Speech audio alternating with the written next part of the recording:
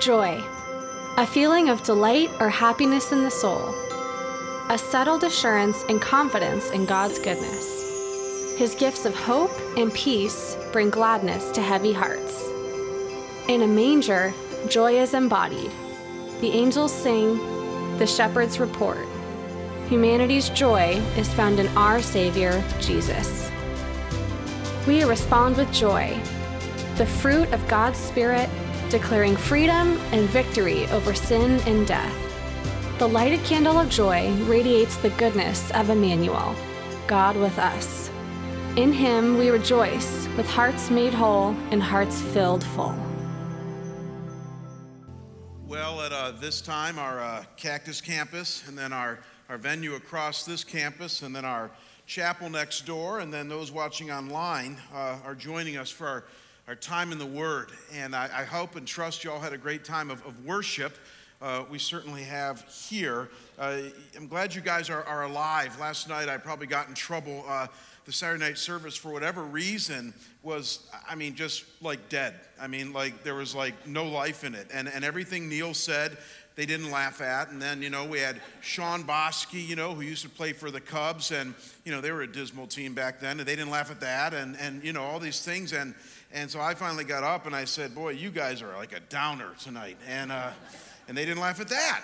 And so we pulled out all stops. And if you've looked in the bulletin, the subject is joy, so like we're trying hard. And you guys have been much better today. You're kind of lifting our spirits. Pray for that, there was curmudgeons on Saturday night. And no, you see, that's what got me in trouble. That's right. That's exactly it, is I make jokes like that. And, I grew up in a home, and it's a bad part of my temperament, I think. My dad, when he used to get angry, just used to make fun of things. And that was his defense mechanism. And my mom would say quite often, I can hear it in my head, she'd say, "Frank, that's not funny."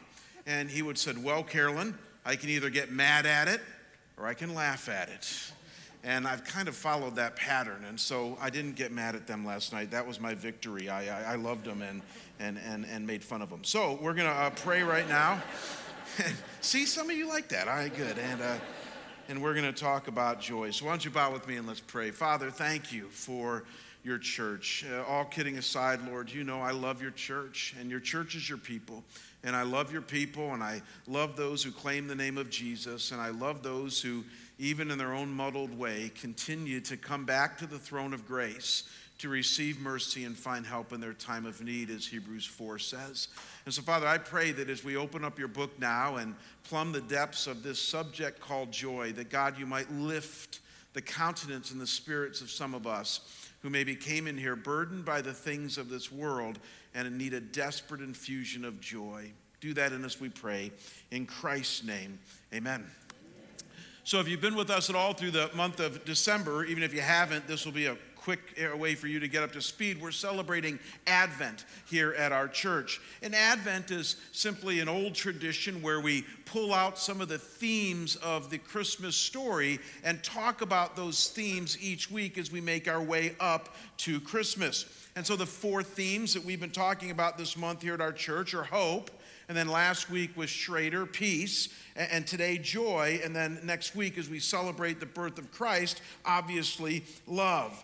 And this week, we get to focus all of our time on this theme of joy.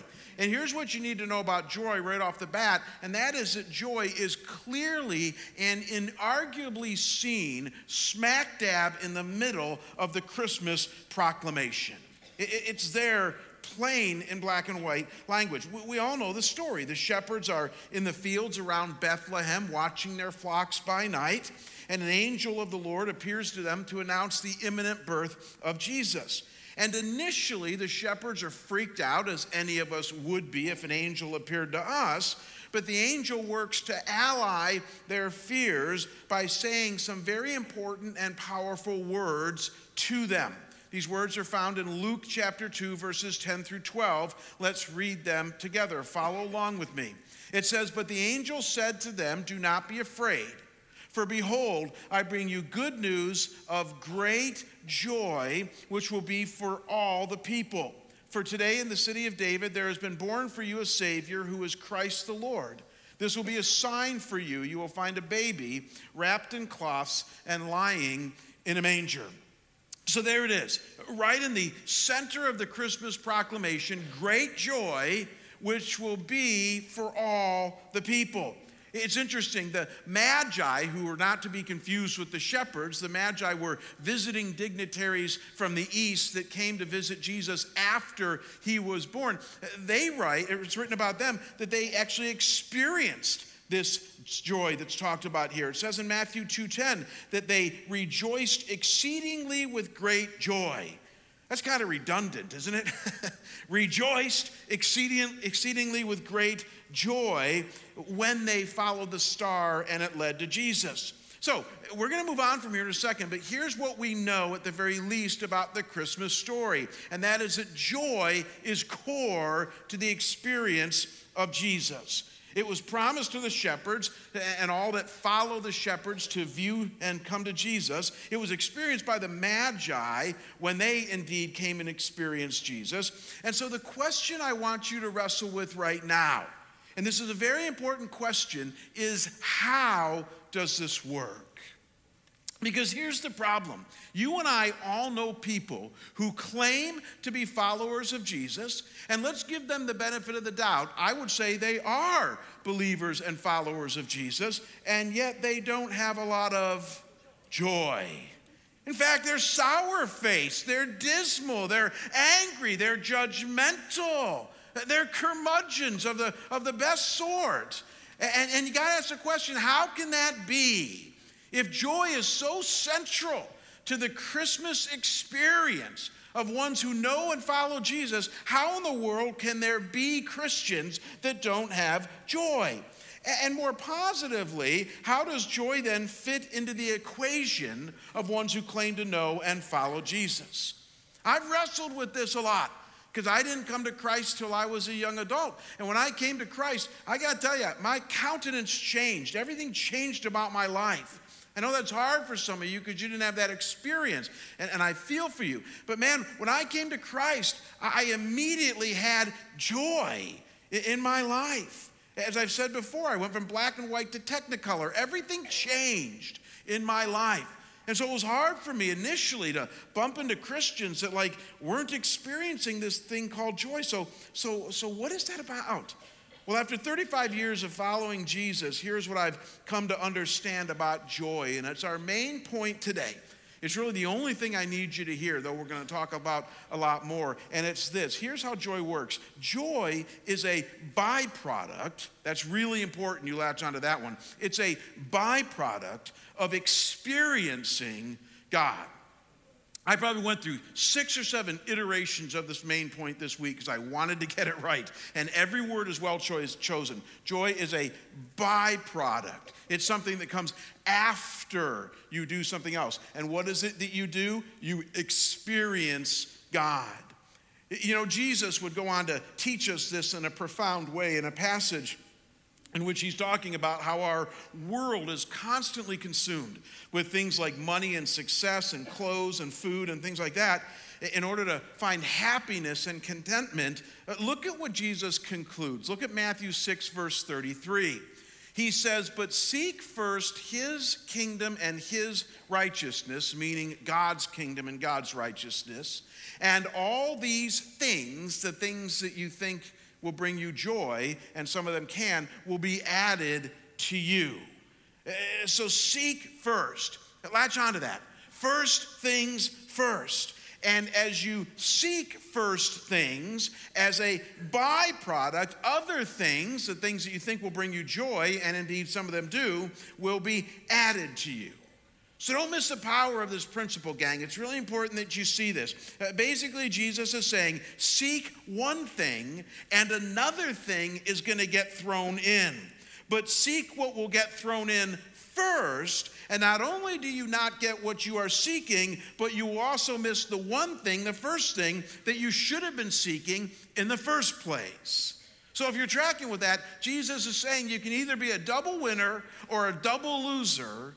It's your choice. Seeking first things, if you do that, joy is going to be a byproduct of doing that. I love how C.S. Lewis, the famous Oxford professor turned Christian, said it years ago. This is really good. Look at how he put it. He said, a car is made to run on petrol or gasoline, and it would not run properly on anything else. Now, God designed the human machine to run on himself. He himself is the fuel our spirits were designed to burn, or the food that our spirits were designed to feed on. There is no other.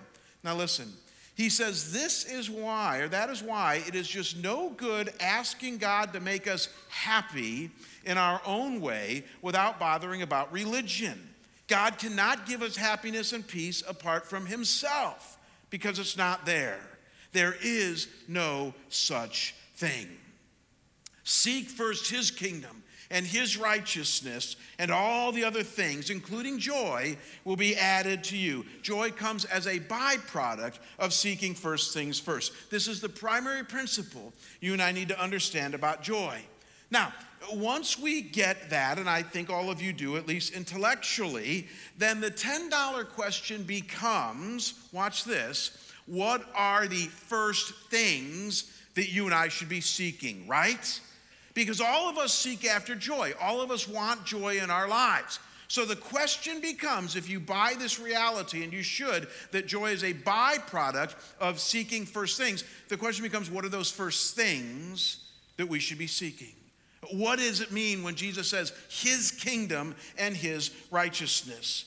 And to answer this question, let's stay with the words of Jesus by and large, and let's look at other places in the Gospels. This is so cool, where Jesus would link joy with some of these first things.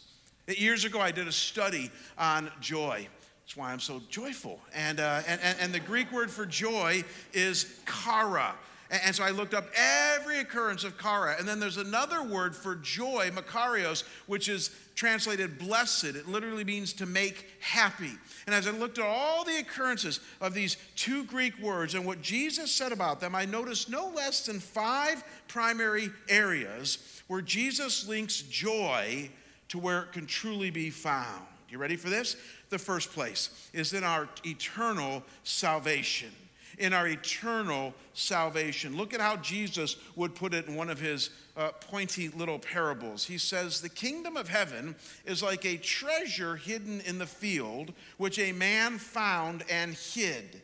And from joy, chara, over it, he goes and sells all that he has and buys that field. Now, this is such a simple story, but don't miss the profundity in here. He begins by saying the kingdom of heaven. That's simply referring to God in your life. God who loves you and cares about you, but is separated from you because of your sin, but because Jesus came and bore the weight and penalty of your sin upon himself, can now bring you to God through your faith and trust in him. We call it the gospel.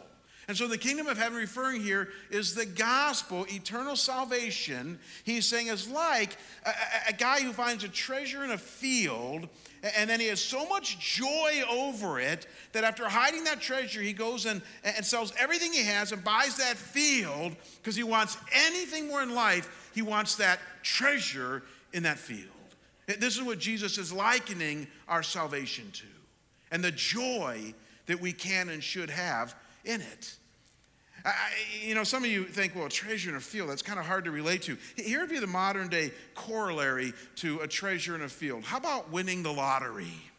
You ever known somebody that won the lottery? Initially, rightly so, they think their ship has come in. They never have to work anymore. They never have to worry about money anymore. All the material things they want are now going to be theirs. And so there's that initial burst of joy that you would get if you won the lottery, akin to finding a treasure in a field. And yet Jesus' point is clear, is that unlike the lottery or a treasure in a field that's going to fade quickly because that's just about material things, Jesus is saying the kingdom of heaven is like this, but even more so.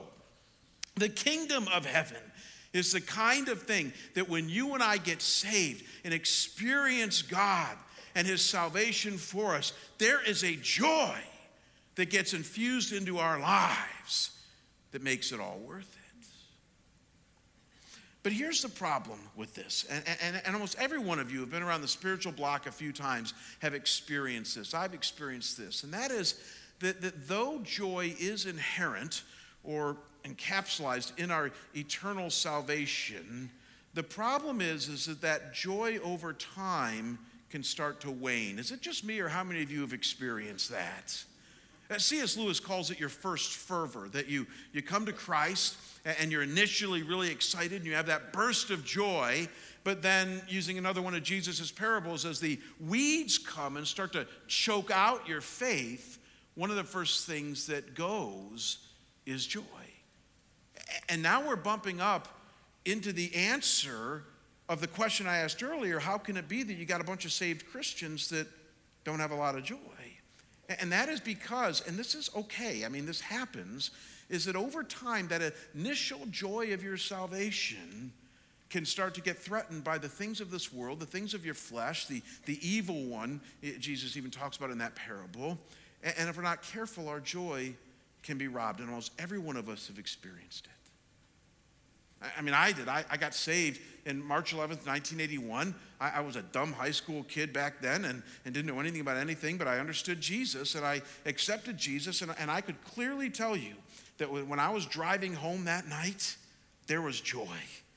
There was relief in my soul that I had finally come home to God. I had finally understood him, or as I would learn later, he found me, and I had joy.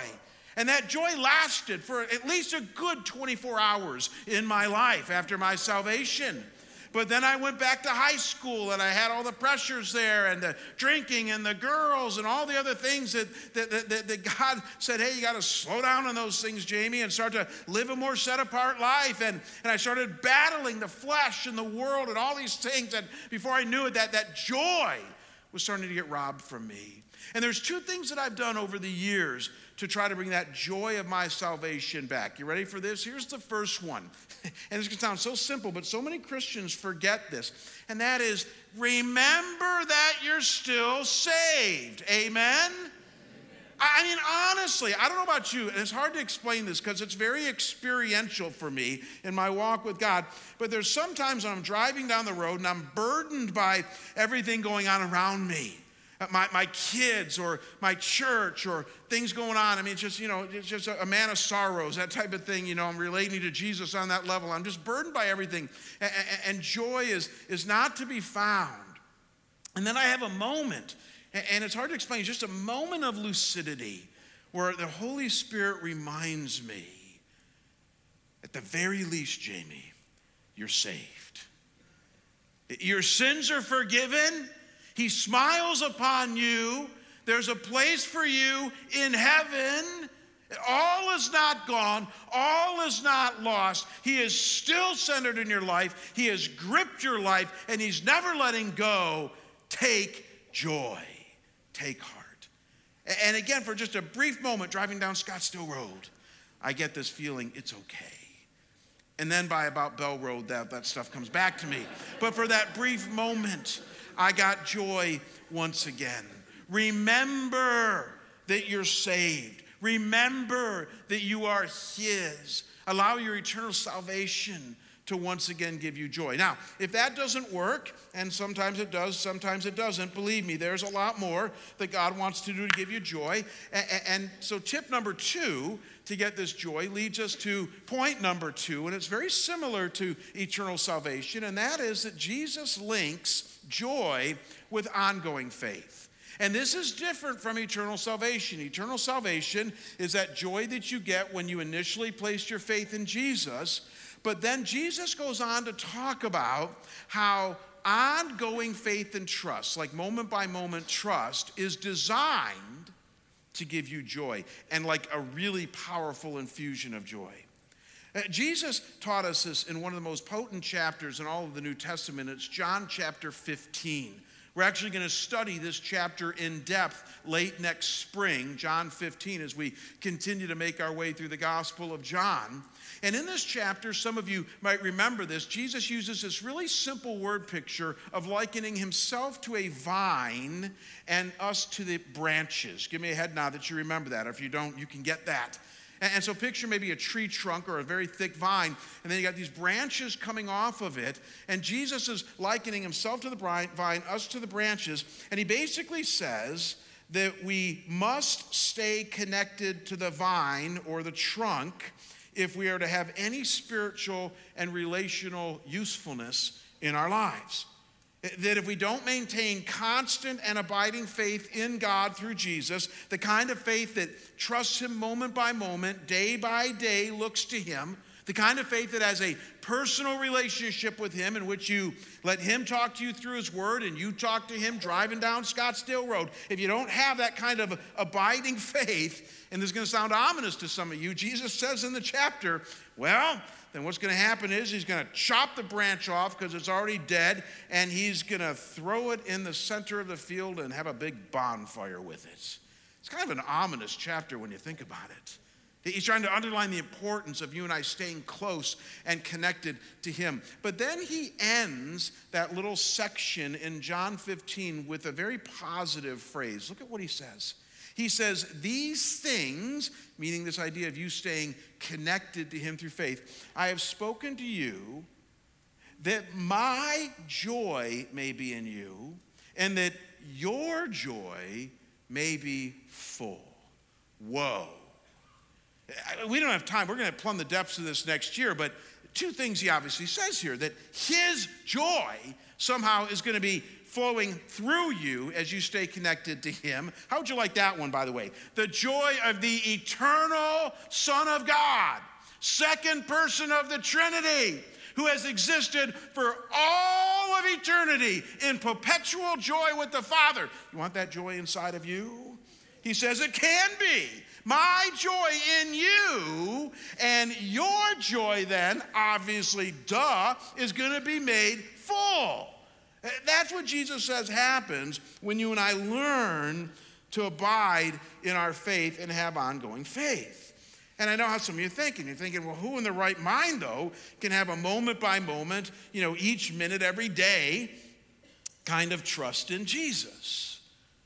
I mean, come on, Jamie. I mean, I'm a pretty good Christian. I start my day with a daily bread or, with this devotional you gave us by O.S. Hawkins for Advent, and I spend my, 3 minutes and 45 seconds reading it, and then I say a couple of prayers, and then it's off into my day.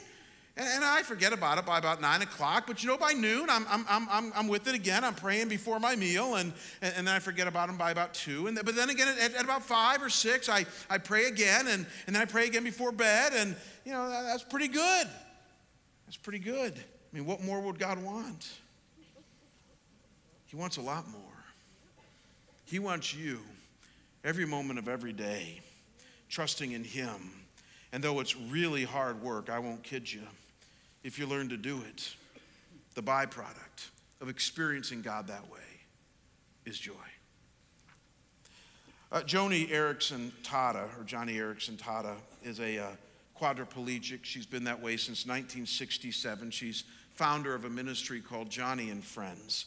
And she tells about an experience that she had a few years back. I read this story to you guys about a half decade ago, so some of you will remember this, but it's really good. Some of you, this will be new, and for the rest of you, this will be a good reminder. I just love this story. I read it probably once a year. She says, honesty is always the best policy, but especially when you're surrounded by a crowd of women in a restroom during a break at a Christian women's conference. One woman putting on lipstick said, "Oh, Johnny, you always look so together, so happy in your wheelchair. I wish that I had your joy." Several women around her nodded. "How do you do it?" she asked as she capped her lipstick. I responded, "I don't do it. In fact, may I honestly tell you what happened to me this morning? This is the average day," Johnny says. "After my husband Ken leaves for work at 6 a.m., I'm alone, unable to move, in my bed until I hear the front door open at 7 a.m. Then my friend arrives to get me up. While I listen to her make coffee, I pray, 'Oh Lord, my friend will soon give me a bath, get me dressed, sit me up in my chair, brush my hair and teeth, and send me out the door.' I don't have the strength to face this routine one more time. I have no resources. I don't have a smile to take into the day. But you do. May I have your smile, God? I need you desperately. In the bathroom, one of them asked, "So what happens when your friend comes through the bedroom door?" Johnny said, "Well, I turn my head toward her, and I give her a smile sent straight from heaven. It's mine. It's not mine. It's God's. And so," she said, gesturing to her paralyzed legs, "whatever joy you see today was hard-won this morning." She says, "I've learned that the weaker we are, the more we need to lean on God. And the more we lean on God, the stronger we discover Him to be." I love how she says that toward the end of her story. It's worth looking at here on the monitor, that whatever joy you see today was hard won this morning. Guys, there's no way around this. If you and I want to have joy in our lives, it's hard work. And as we've already learned, you don't get joy by trying to seek it for its sake. You don't get it by buying the next thing. You don't get it by going on the next vacation. You don't get it by looking at your 401k. As fine and good as all those things are, those will bring a fleeting sense of happiness. You get your joy from God, and it's a byproduct of experiencing Him, and ongoing faith is key to that. And all I can say is that if a young woman at that time in 1967 can learn to trust God from a wheelchair each moment of each day, then you and I have hope as well. Amen? We can learn to train our souls to trust in Him. Now, I love the third thing. Again, kind of right on the coattails of this, that Jesus links joy with as something we should seek on a first thing basis, and that is spiritual activities, or what some people call spiritual disciplines. Now, we're doing a lot of Bible here today, but this is Scottsdale Bible Church. So let me fire off some scriptures to you right now that I found in my study a few years back on joy, and you're going to like this. And I want you to notice how all the activities that I badger you guys about week in and week out that you need to do, like serve God and pray and read the Bible and things like that, I'm going to show you how Jesus links those things to joy. You ready for this? So think of service. Jesus told a parable on how we need to serve with the talents and treasures that He's given us. And at the end of this parable, Jesus says, his master said to him, "Well done, good and faithful servant or slave. You are faithful with a few things. I will put you in charge of many things." Here it is. "Enter into the," say the word with me, "joy of your master." Whoa. So serving God is designed to bring us joy. Here's the next one. Think of prayer. I tell you guys to pray a lot. Look at what Jesus says in John 16. "Until now you have asked for nothing in my name. Ask, and you will receive, that your," say it with me, "joy may be made full." There's that word full again. So joy comes on the coattails of prayer. And you know what? Let me blow your mind even more here. What if sometimes you ask and what you receive is a no from God? Let me ask you a question. Do you still think there might be some joy in that no? Yes or no? Yes. Why? Because as we're going to see in a minute here, He gives you Himself. As Job found at the end of the book of Job, Job thought what he was looking for was this restored life. God says, no, what you're looking for is me. What you're looking for is my voice and my presence and my activity in your life. Remember, we're talking about experiencing God. And when you experience God, even when He says no, what's so cool about that is that you have joy. And then continue on here. Forgive me for getting excited here. I want you to think about fellowship. I tell you guys to hang around with believers a lot, and some of you don't like that. Look at what Jesus says. He says, "Holy Father, keep them," meaning you and I, "in your name, the name which you have given me, that they," meaning you and I, "may be one, even as we are one, that they may have my," say the word with me, "joy made full in themselves." So we get joy when we hang around with each other. And then lastly, even the Bible's designed to give us joy. These aren't Jesus' words. These are John's words, but inspired by Jesus. In the book of Revelation, he says, "Blessed," again, the word means happy, "is he who reads and those who hear the words of the prophecy and heed the things which are written in it." So reading the book of Revelation and all of the Bible is designed to give us joy.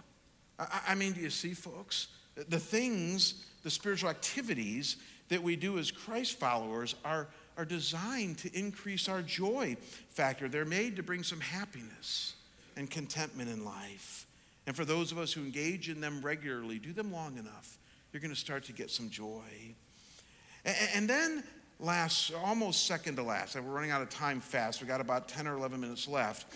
I want to share with you a fourth thing that Jesus tells us that we can find joy in. And this one's going to surprise you. It's not talked about very much in this world. You certainly won't find it in a New York Times best-selling book, even the religious ones. You won't find it talked about on Oprah or Dr. Phil.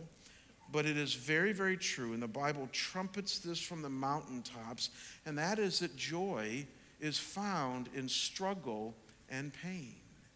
If we will allow ourselves to see God in our struggle and pain. Look at how Jesus would put this to us in Luke 6. Again, using that word blessed, makarios, that means joy and happiness.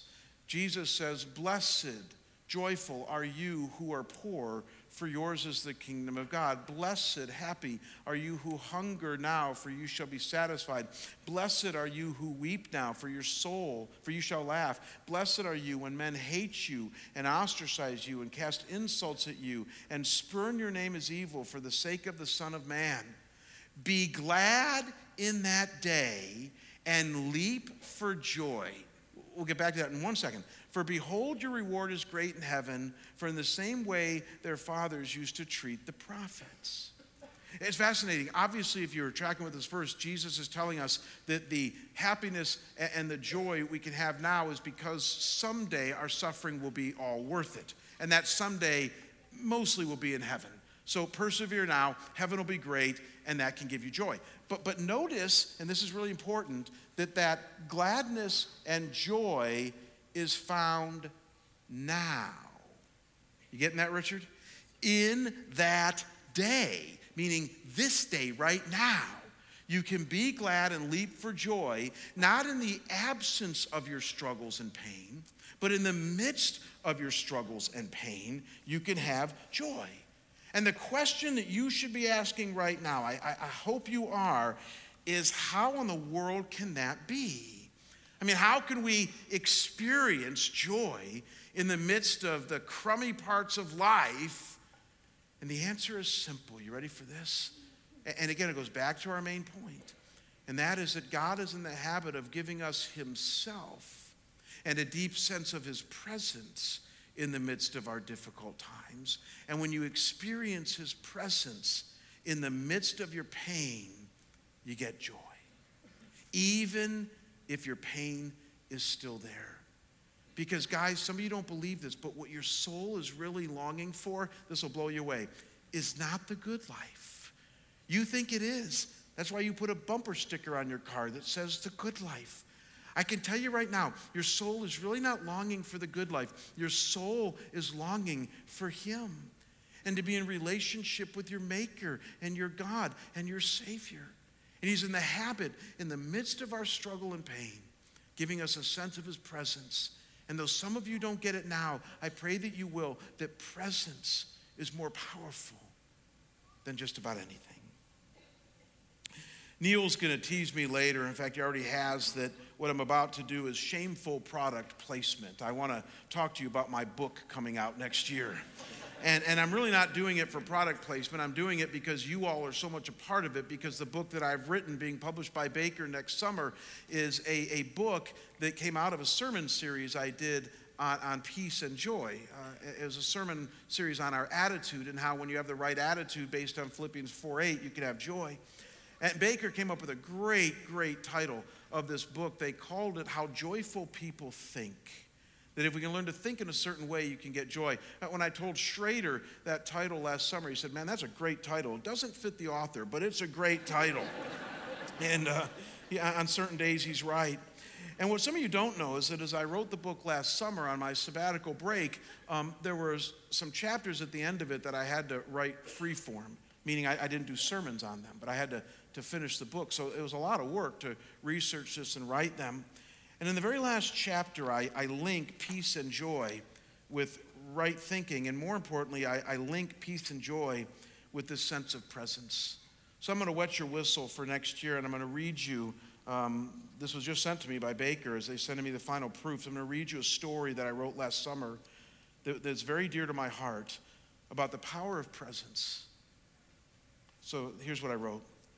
When I was a burgeoning teenager on the cusp of adolescence, I went through a time of pronounced anxiety.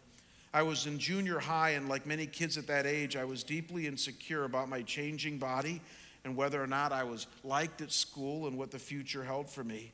Mind you, I couldn't consciously process or verbalize any of this, and this is why it presented itself as a generalized anxiety at that time in my life. Many kids go through this, and we each respond differently.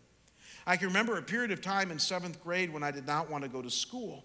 I would wake up with a foreboding sense of dread about the day ahead. Claiming a stomachache, I would tell my parents that I was sick and had to stay home. The only problem is Dad was old school. He was born in the middle of the Great Depression and had pulled himself up by his own bootstraps.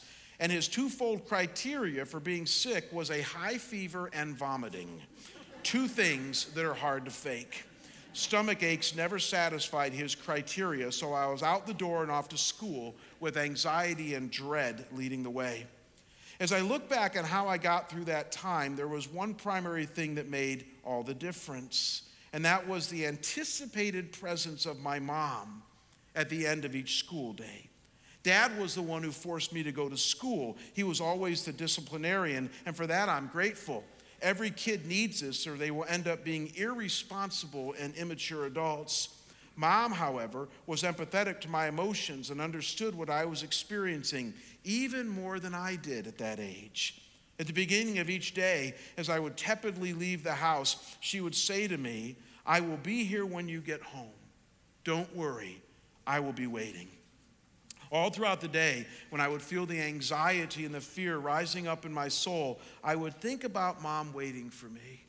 It brings tears to my eyes 45 years later as I write this. I would picture her at our kitchen table, sitting with a glass of milk and a cookie in front of her, waiting. Just the thought of her presence would stem the tide of anxiety. The eventual experience of her presence would bring profound relief. We would talk about my day. We would share a snack together. Even after all these years, I don't remember any of our conversations, but I do remember the feeling of her presence and the relief that it created in my soul. Presence is powerful. To a troubled soul, it creates an unmistakable trifecta. It breeds security, it heals wounds, and it fosters perseverance. In short, presence brings peace and joy. This has been my experience from an early age. The presence of a trusted other person truly is one of the most crucial things our soul needs. Maybe now we can understand why it leaves the lesser blessings in the dust. Maybe now we can understand why God promises us in Philippians 4:9, "And the God of peace will be with you." I don't know if some of you have experienced this or not, but I sure have on a human level.